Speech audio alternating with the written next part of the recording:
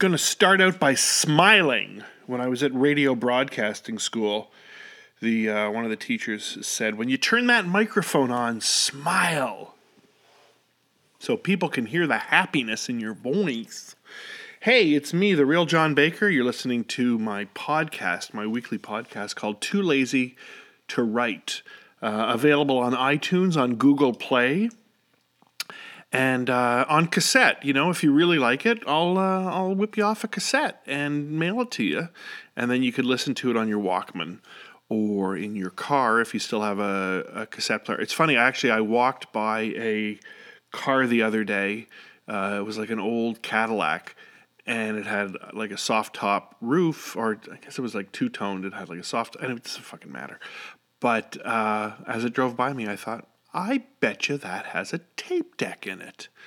I have like hundreds of old cassettes, and they are just sitting in my garage. I have nothing to play them on. I tried my Walkman, and that didn't work. I tried an old stereo that my wife had. That didn't work. It was like one of those module, you know, that like all-in-one. You had like the two cassette players and the detachable speakers and the radio and a 5-changer CD player. That shit, man, that thing had everything. And you'd make a nice mixtape, and you'd pop it in, and you'd get romantic.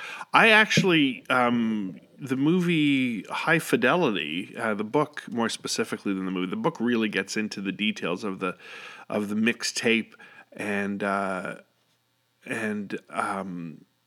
sort of like the skill and the artistry, if you will, that went into creating a mixtape. And there certainly was. I used to make mixtapes. I was really proud of them. I thought I was really good at them.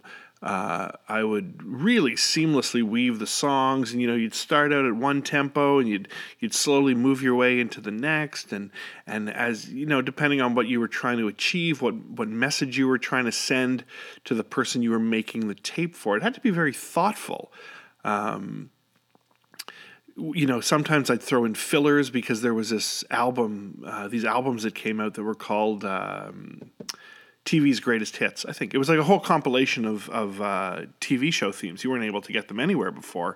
They put them on this album, and it was phenomenal. And they were great because they were 30 seconds or 60 seconds long, and you can just boom throw it in, to fill some time and kind of lighten the mood or change the focus of the whole mixtape if you so chose to do that. A lot of mixtapes. I made a lot of fucking mixtapes in my life, back in the day, as they say. And sometimes, you trade them off with people. I'll make you a mixtape for Christmas. You make me a mixtape. And you'd get to see or hear what other people's musical tastes were. And then I had a friend, because I would just name them. You'd give them like, weird. I would give them weird names, whatever you felt like giving them. And he actually, his name's Tom, perhaps he's listening, he gave me a mixtape. I think I posted a picture of it on Facebook and sent it to him. But Tom made me a mixtape once, and on the cover, he cut out like he taped, I think it was the Green Giant corn or beans, I can't remember, but the label, and he used that, put that on the cassette cover, and then that got me started on making my own cassette covers. You'd find a funny little picture, and you'd get a little X-Acto out and cut it, and then you could write the tracks on the inside. I have no idea where this just came from, this whole bit about mixtapes, but man, they were great. I remember making one once for my friend, and as I was listening to it afterwards, I realized it was just a fuck tape. Like, it was perfect for him if he wanted to get romantic, or maybe I secretly wanted to get romantic with him. But that was a long time ago. We never did hook up, him and I. Yeah, that took a turn. So, and mixtapes. I don't know where that came from. I could probably do a whole another 15 minutes just looking at an old one and rifling off why I thought that was, a good choice. I had one I was really, really proud of, and I lost it, and that was upsetting because that was really good. And I like to make them too. Before you'd go on a vacation, you couldn't bring all your cassettes with you because, where would you put them? In that little hard plastic cassette case? Or would you just make a mix, 2 or 3 mixes with all your favorite songs on them? It was time consuming, but it was a good use of your time because you would just sit alone in your room playing music over and over again and, hoping that you didn't get too many clicks between the songs. Did you hit pause after the song or did you hit stop? Stop would probably give you a higher, louder click than pause. And what happened if you were making the mix and it just ran out? Or what if there was a skip? Oh, that was the worst. If you recorded an album onto a cassette and there was a skip in the song, in any of the songs,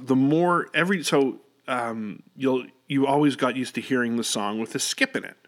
And even to this day, I'm sure there are some songs that I'll hear and expect the skip to happen. Doesn't though. Then of course, you'd start playing it on your Walkman and your batteries would run out.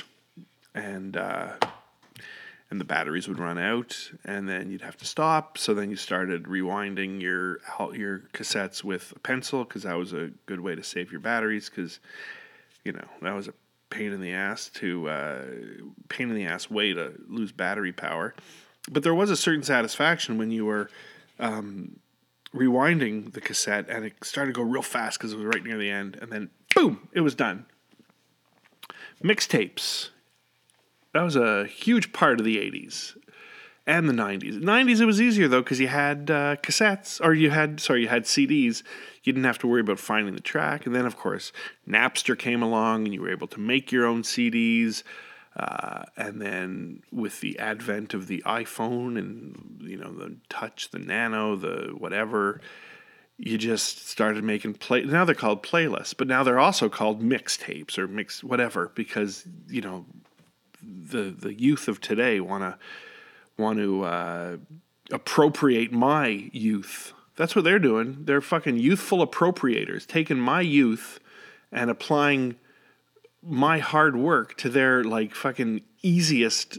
I'm gonna make you a playlist, and then you just look at the songs. You're like check, shuffle, boom, done.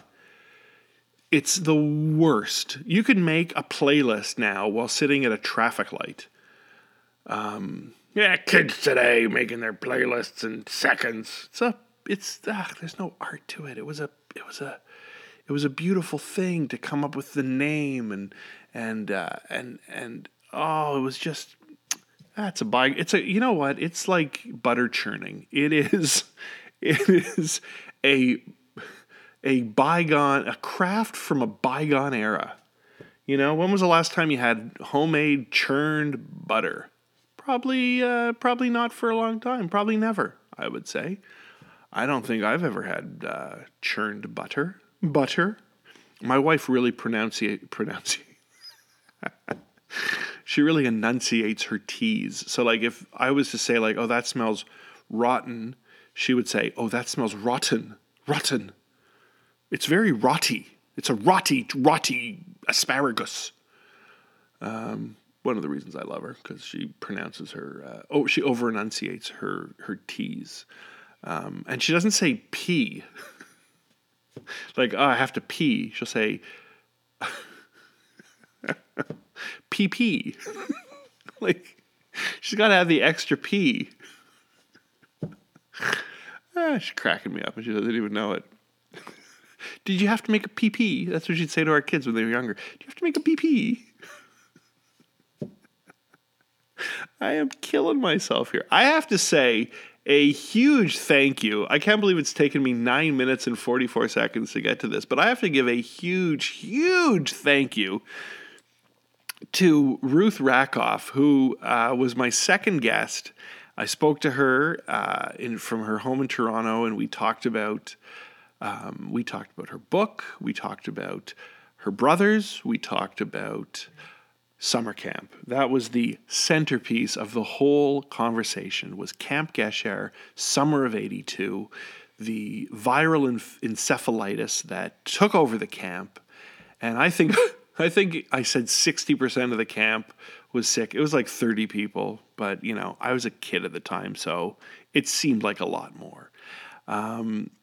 But she's fantastic, and it sparked like a whole bunch of conversation on my Facebook page, on my personal John Baker Facebook page. People from that summer who I'm still friends with, who I don't even know as well because I tagged Ruth in it so her friends could see it.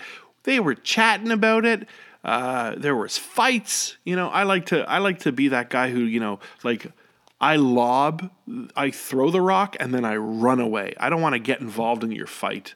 I don't want to be a moderator, a mediator, a facilitator. I guess I'd be a facilitator if it's on my page. But she was so super to talk to, and even though the connection wasn't great, it was just wonderful to chat with her. And great because a lot of people were talking about it. And then for my next interview, it's already in the can. That's what they say in radio. It's in the can. That could also mean it's in your ass. I'm killing myself today. So my next interview is with my good friend, my dear old friend, Paul Harris.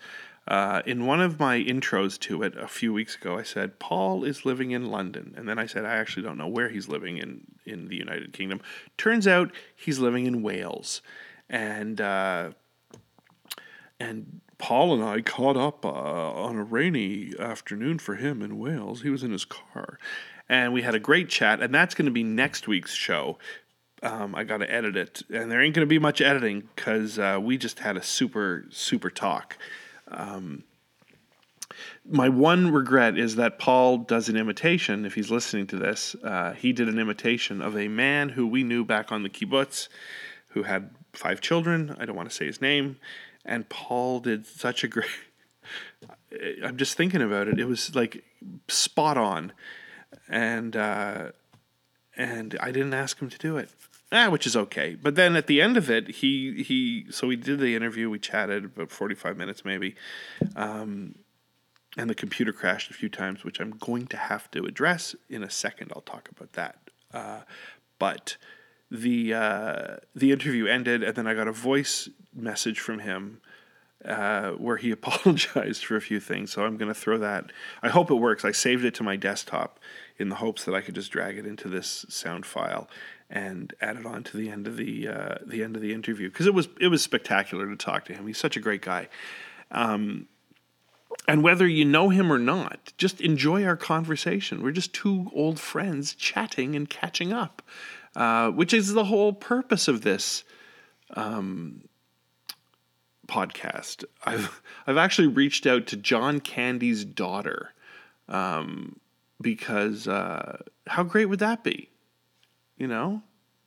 I want to know what she's up to. Of course, I'd have to talk to her about her late father, who was,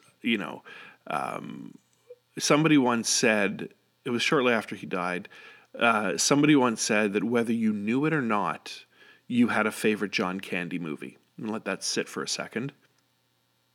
That's it, because you don't want to give too much dead air. So whether you knew it or not, everybody had a favorite John Candy movie. It's pretty easy to say that, Planes, Trains, and Automobiles is absolutely top of the list for a lot of people. Uncle Buck is underneath it, close second probably. But like even the little roles he did, Ox in Stripes. What was it? He eats a lot of his aggression, and cheeseburgers too, or some line like that. I can't remember. And the brother Freddie in Splash, that fucking squash scene between him and Tom Hanks, and he gets hit in the head by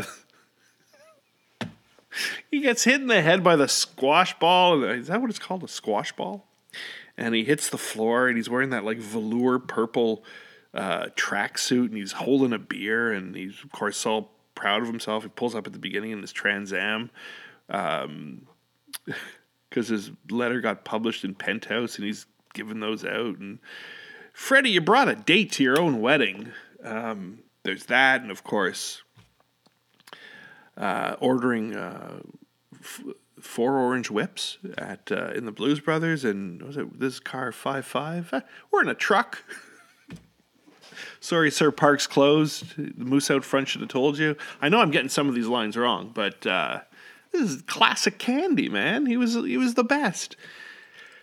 And by all accounts, a great guy. And, you know, he owned the Argos for a couple of years. So if you were a fan of Canadian football, and I guess it was probably the early 90s, him, Gretzky, and Bruce McNall owned the Toronto Argonauts, as you remember. And Candy made it like his mission to go to like every Argos game, home or away. So you'd go to a game. I remember going to a game at Lansdowne Park in Ottawa, and there he was, waving to the fans on the sidelines. Just a super guy. Anyway, it was, you know, a tragedy when he passed away. I remember driving home from Montreal with my mom, and we were listening to As It Happens on the CBC. And, breaking news, John Candy had passed away in Mexico. And right away they had Eugene Levy on, which was shocking to me that they got him like so quickly. But, and I think that was, maybe it was Eugene Levy in that interview who said, whether you knew it or not, you had a favorite John Candy movie. I mean, there were a ton of duds, I think. Well, not a ton, but there were some ones. I remember seeing Who's Harry Crumb. That was good, though. Made me laugh. Oh, you know why I really like that, too, though? It had Shawnee Smith in it. Oh, man. I had such a huge, I probably still do, huge crush on Shawnee Smith. She was to film what Crystal Bernard was to television, for me at least. And Shawnee Smith. She played anyway. Wow, we've been like zigzagging, and I don't know. We're trying to get from A to Z, but we're like jumping around. I don't know. I have no theme. I have no thought process for today's podcast. I did have a thought actually earlier. My friend Dan had written on my on the website toolazytowrite.com. There's a space there where you can contact me, and Dan said that he thought my last one, where I was talking about that story of hockey arena music, he thought it was a profane vinyl cafe, and I want to put that quote up, I think, on the website, because it really, wow, a profane. You know what? I would love to hear that. I was never a huge fan of the Vinyl Cafe on CBC Radio with the late Stuart McLean. Why? I'm only talking about dead Canadians today. Donnelly Rhodes, another dead Canadian who played Dutch on Soap. You might remember him from Da Vinci's Inquest or from Danger Bay, but I remember him as Chester Tate's cellmate in Soap. And then I think he fell in love with Eunice. Don't remember what happened to him on the show, though. But that's how I remembered. What am I talking about Donnelly Rhodes for? But I got an email. But when he called it a profane vinyl cafe, it got me thinking to everything I hated about the Vinyl Cafe. I never really listened to it. I listened to it like once or twice. But it's always the same shit. And he'd be in a studio in front of a live audience in some theater that would hold 300 to 350 people. And he would just ramble on about, like, I didn't get it. I just never understood. Oh, I remember, I don't think he talked like that, but it was more of like it was like a Canadian drawl. It was like, growing up, no, how did it go? It's like growing up in Smith, I remember, I was friends with a fella by the name of Orville Francis. Everybody knew Orville because he was the town pedophile. Now, pedophile was a strong word to call Orville, so some of us kids just called him a kid toucher. But that's neither here nor there. It has really little to do with the story I'm about to tell you today on the Profane Vinyl Cafe. Because Orville Francis, if I'm not mistaken, he and his wife Greta used to run the pawn shop in town. Now, the town was called Northbrook. A lot of people don't know where that is, but it's near one of Canada's most majestic provincial parks called Bon Echo Provincial Park, where one summer my friend Travis and I got lost and discovered the joys of young boys in the wilderness alone with no parents. But again, that's neither here nor there about what we're talking about today. We were talking about Orville and Greta Francis, who had the pawn shop in Northbrook, Ontario. Now, when you'd go in there, Orville was always quick to offer a lollipop to the young boys, and Greta was quick to tell you to get the hell out of the store, you dirty, stinking Jew. 'Cause she was also an anti-Semite. They didn't talk about that much in Northbrook, Ontario at the time, because Northbrook was an all-white town, and very seldom did they see people of color and or different religions. But that's neither here nor there. Because Orville and Greta Francis, why, they had a little dog. Now, their dog, I believe, if I'm not mistaken, his name, why, I think that Orville and Greta's dog's name was Fender. Wasn't named after the guitar company. It was named after the thing they used to tie him to in their front yard so he wouldn't run away. Name just kind of stuck. Much like Greta's, I was going to say something about her lips to the floor when she would do the splits, but that would take this in a whole other direction, and that's why I would never listen to the Vinyl Cafe, because I didn't know what the hell it was about. So there's my 2 minutes of profanity on the Profane Vinyl Cafe. And I think that's where I'm going to wrap it up today. I could go on and on about music and whatnot. Oh, you know what? Before I go, that's actually a good point. Okay, I stopped for a second to flip through my albums and then as I'm flipping through my albums, I came across an album by The Jam, and I started singing the song Start. You remember that one? Do do do do do do do. You know my name, or I to know yours. If we communicate for 2 minutes only, it will be enough. And what you give is what you get.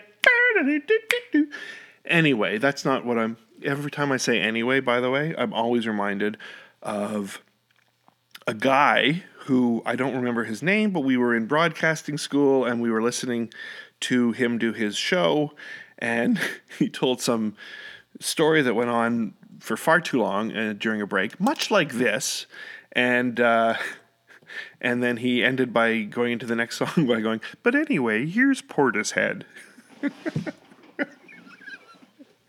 So if ever anybody said, but anyway, I'm like, oh, but here's Portishead. But anyway, here's Portishead. This past week, just a few days ago, marked the 34th anniversary of the release of Joe Jackson's Body and Soul album. I got it in my hand right here. I remember when the Beatles, when Sgt. Pepper was 20 years old, and everybody was like, it was, because it was, the line, but people were like, 20 years old, man, can you believe that, 20 years old? This album's 34 years old. I've had this album in my possession for 34 years. Body and Soul, Joe Jackson. The cover is a homage to the Sonny Rollins album of the same name. Joe's album cover is in orange, where the Sonny Rollins album cover was in blue, but it's the same shadowing of the light. It's the same shading, I should say. Anyway, 34 years ago, Sam the Record Man used to do these tiny little postage stamp ads every Thursday in the newspaper, in the Ottawa Citizen Entertainment section. And they would advertise the album that was going to be on sale the upcoming Saturday for $4.99. And I remember seeing it. So this would be, so like I said, the album came out in March. My bar mitzvah was in April. And then you get money for your bar mitzvah. A check for $18 was generous. A check for $36 was super generous. $72 unheard of. But I get the money. The ad comes out. I see that Joe Jackson's Body and Soul is going to be on sale that Saturday for $4.99. Super excited because I'm a huge fan. Go to the mall with my mom that day. Her and my brother are across the hall in Big Steel Man, back of Fairweathers, if you remember how that was set up in Bayshore Mall. Or I don't know if that was a thing right across the board, but Fairweathers was in the front, Big Steel Man was in the back. They had Daniel Hector. He was the designer of choice for Big Steel Man. They had a good jingle too. Man, let me tell you, I gotta tell you, it's tough to be a Big Steel Man. Fucking great store. I go across the road, flipping through, because the album was only on sale till noon, and then it would go back to regular price. It was afternoon. I was so bummed out. I missed the $4.99 special. I was flipping through. Somebody had not wiped off the $4.99 price with and replaced it, so I was able to buy it for $4.99. I got it, and tell you, that was a good purchase. That really was worth the money. I've had it for, like I said, 34 years. Anyway, if you have not heard this album, it's been 34 years. What's your damn story? But so the back of the album is laid out. The whole thing is laid out like, a 1950s sort of feel to it. And of course, it's you pull it open and there's no notes. There's no lyrics on the inside, which was always the biggest bummer when you'd open up an album. And because you wanted the lyrics, there's no way of getting the words. You'd have to, listen to them and transcribe them if you wanted to, which is why for the longest time I thought the line in Jay Giles' band, Centerfold, I was shaking in my shoes whenever she flashed those baby blues. I thought the line was, I was shaking in my shoes whenever she flashed those bigger boobs, which, I don't know, I thought it was artistic license. But the whole album, so the back, it's got this really, it's centered beautifully, Body and Soul, Joe Jackson, and then underneath it lists everybody who plays on it: Graham Mabey, Vinnie Zumo, Ed Roy Ensdahl, Gary Burke. You got trumpets, you got sax, Tony Aiello, Ellen Foley and Elaine Castwell. They are vocals on it. Joe Jackson produced or wrote it. It was produced by him too. But so I remember taking this album home from Bayshore, got home, went up to my bedroom. At the time, by the way, did I have it then or not? I'm 13. I think I had a waterbed. I don't know if I was 13 or 14 when I got the waterbed. But yeah, man, I was a Big Steel Man, and I had the fucking waterbed to prove it. And you had to put conditioner in that you had to put algicide in that water, or you were fucked. But I remember getting home, popping the album open, going up to my bedroom. I had just gotten this great stereo from about 35 families for my bar mitzvah. And I remember popping the album on and putting my big old realistic brown headphones with a cord that, was like so thick, this damn cord.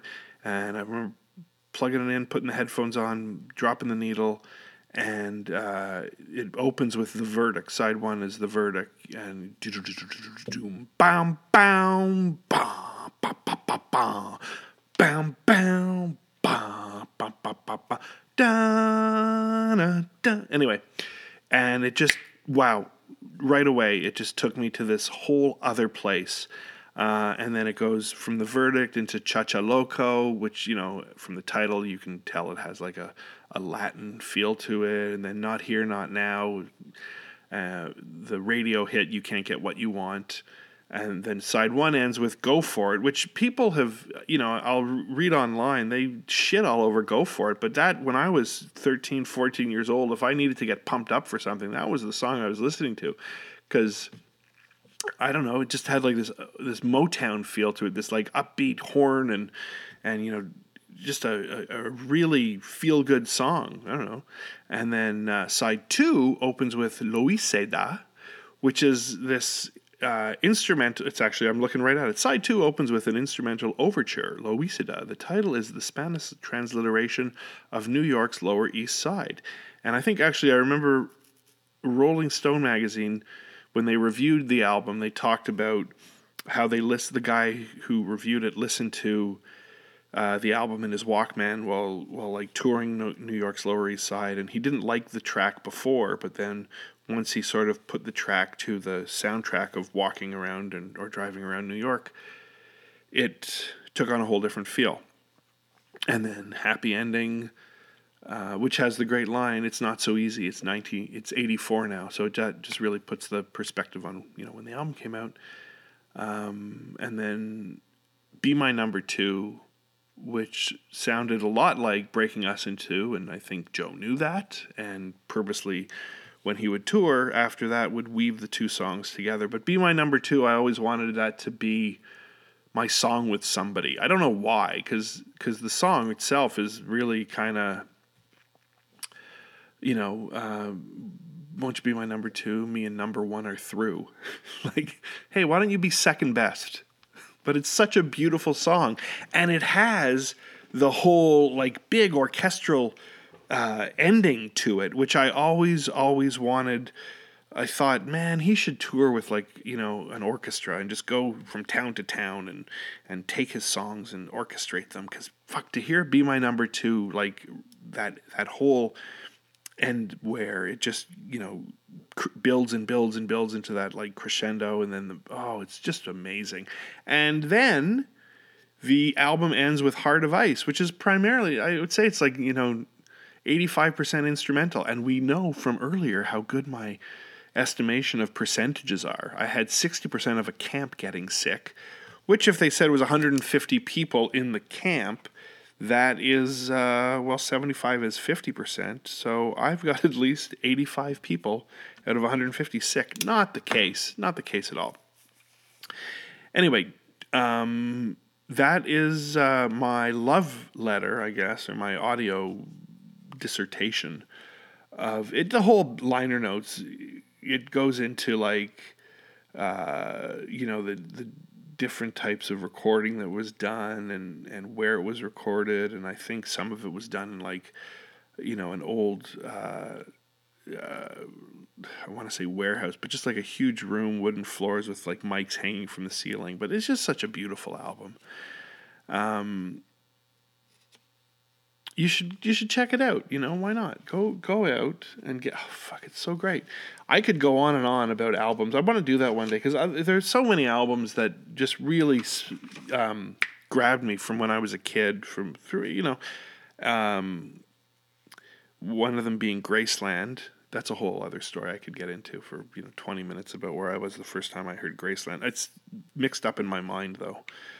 Because I know the first time I saw Diamonds on the Soles of Her Shoes being performed, and the first time I heard Paul Simon sing Call Me Al, I seem to think it was on Saturday Night Live, and Whoopi Goldberg was the host. But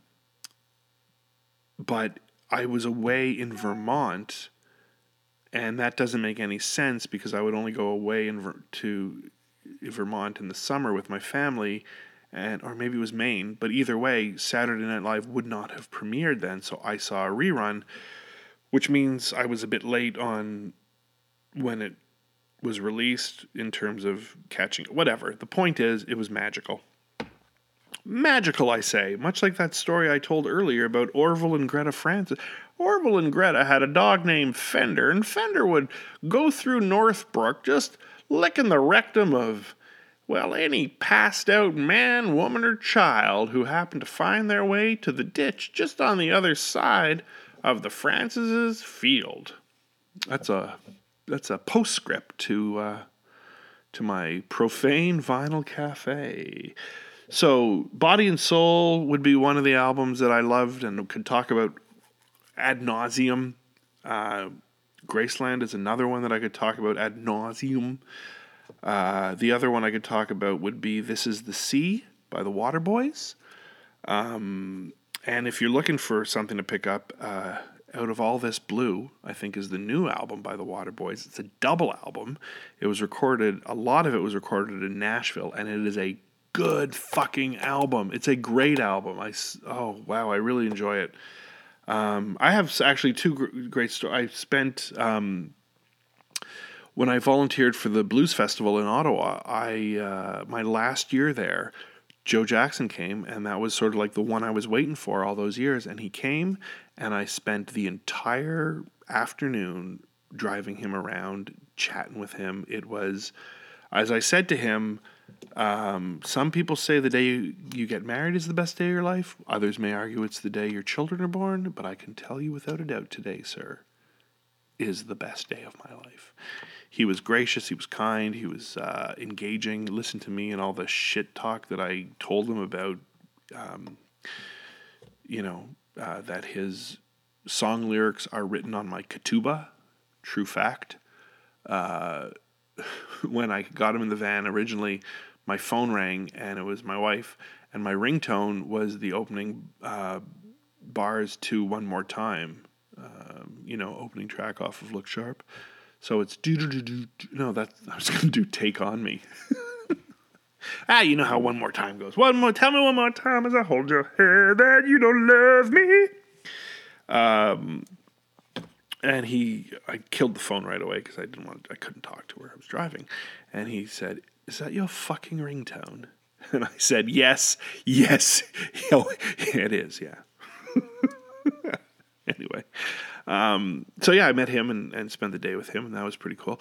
And then a few years earlier, I had spent some time with Mike Scott of the Waterboys. I got to hang out with him, and I made a huge faux pas, and I thought he was Irish, but he's actually Scottish. I don't even know why I would think that. I mean, the name's Scott, and he's Irish. No, he's Scottish. And it doesn't matter. But if you want to see a great video, actually go onto YouTube and type in "Hole of the Moon," and it'll come up. It's one Mike Scott. I guess the album had just come out, and he was at a school in Scotland. It might have even been his school growing up. It's a primary school, and he sits down at the piano and he's like, "Sing along if you knew the words," or whatever my shit accent is. And he just, as soon as he hits those opening chords of on the piano of "Hole of the Moon," the kids just go batshit crazy. And what's even better to watch is that some of the teachers also just go nuts. And then he starts singing, "I pictured a rainbow." And actually, when I met him, I said, it's going to go down in history as one of the best songs ever written. It is such a beautiful song. And I know that my taste in music is very vanilla. I know it's like it's all on the surface. I find beauty in a lot of these songs, like it's such a wonderful song, especially at the end, when he's going off of, flags, rags, ferry boats, senators and stars, every precious dream and vision underneath the stars. Well, you climbed on a ladder with the wind at your sails. You came like a comet, blazing the trails. That's the fucking part right there. Too high.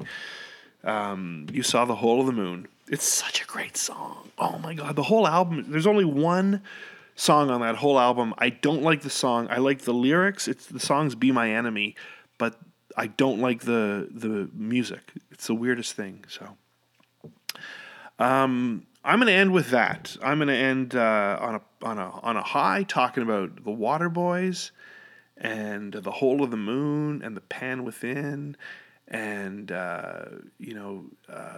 we saw them. We took the kids to see them.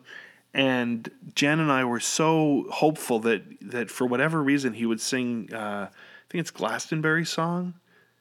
And he did it. And it was like, wow, what are you doing? You're doing that one? Oh, that's fantastic. And I left early. I left because the kids were exhausted. And we had we left, and he did a cover of Purple Rain. It was prior to Prince dying, but he did a beautiful, beautiful cover of Purple Rain. But that was some show. What a great show. And he had a guy in his band, a bass player who was in his 70s, and the guy was one of the original bass players in Muscle Shoals. And I think when I mentioned Muscle Shoals a few weeks ago, I said Alabama. I'm pretty sure it's actually in Louisiana. I should probably check that out and get my facts straight. But I've never been one for facts, I just talk out of my ass pretty much. While I'm getting that, did you see that Don Jr. and his wife are getting a divorce? That's a real fucking shame. Oh, Alabama. It's in Colbert County, Alabama. As of 2010 census, the population was estimated at 13,146. It's really not a fucking estimate. That's pretty exact. Oh, no, the population was doesn't matter. And right now it's a sunny 69 degrees Fahrenheit with the winds coming in at 8 miles per hour. I used to love that about weather reports on the radio. It's, 17 degrees outside and the wind coming in from who gives a shit? Are people like in cities concerned about the direction the wind's coming in for the way their flag is supposed to go? You know what? I'm not going to, I'm going to kill some of this. So yeah, Muscle Shoals is in Alabama. And the guy he was original member of this, I think they were called the Swampers. And he was one of the original members. And great bass player. What a great show. The kids loved it. We left early. I don't like leaving early. But whatever. I'm hoping they go on tour this summer with another one of my favorite bands who I met the guy, from the lead singer of the Hothouse Flowers. I just met him. He'd done a show and I walked by the backstage and he was there and I said to him, blah, blah, blah. I don't even know what I said. And then I ended with by saying, God bless you, which was so strange and very out of character for me. But what if I know they're touring, the three Waterboys, Hothouse Flowers, and Van Morrison are all touring in, I think, parts of Europe this summer. Like, what a show that would be. If you've seen Van Morrison, whatever. It is what it is. He gets out there, he sings for, the contractually obligated amount of time, and then he gets the fuck out of there.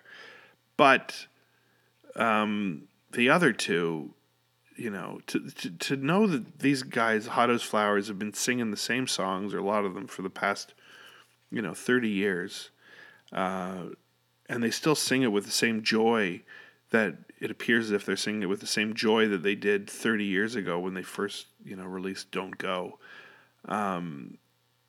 It's beautiful to watch, and they actually just put out a new album. I think it was available on their website. Again, a great album. So many amazing songs. And, it's funny. I have a great memory of watching them on Saturday Night Live. And they did one of the best covers of I Can See Clearly Now. It is just so joyful when you watch them do it. Oh, you got to check that. If you could find that, or there's even current versions of it that they've done recently, because redundancy is something that I like to repeat on. Get it? Okay, so there you have it. I've been all over the place. I've been to the Dirty Vinyl Cafe, the Profane Vinyl Cafe, making mixtapes, talking about Body and Soul 34 years ago, talking about This Is the Sea and People and Home and just a shit ton of stuff. I hope you enjoyed it.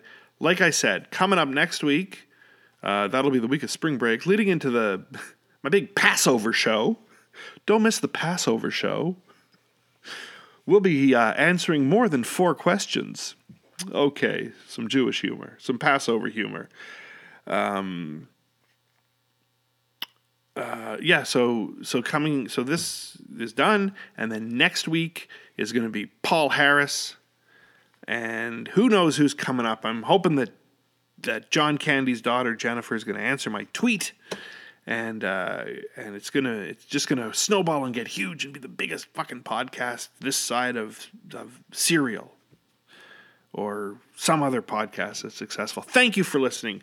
TooLazyToWrite.com, the number 2, the word lazy, the number 2, the word write, the dot, and the com, or at The Real John Baker on Twitter, or on the website. You can contact me, and I really thank you for listening. It really means a tremendous amount to me from my basement in Virginia on a Friday afternoon. I really thank you for this. This has been one of the best parts of my day. I hope wherever you are listening, you continue to have a great day. And thanks again. We'll talk soon. Bye now. Too lazy to write.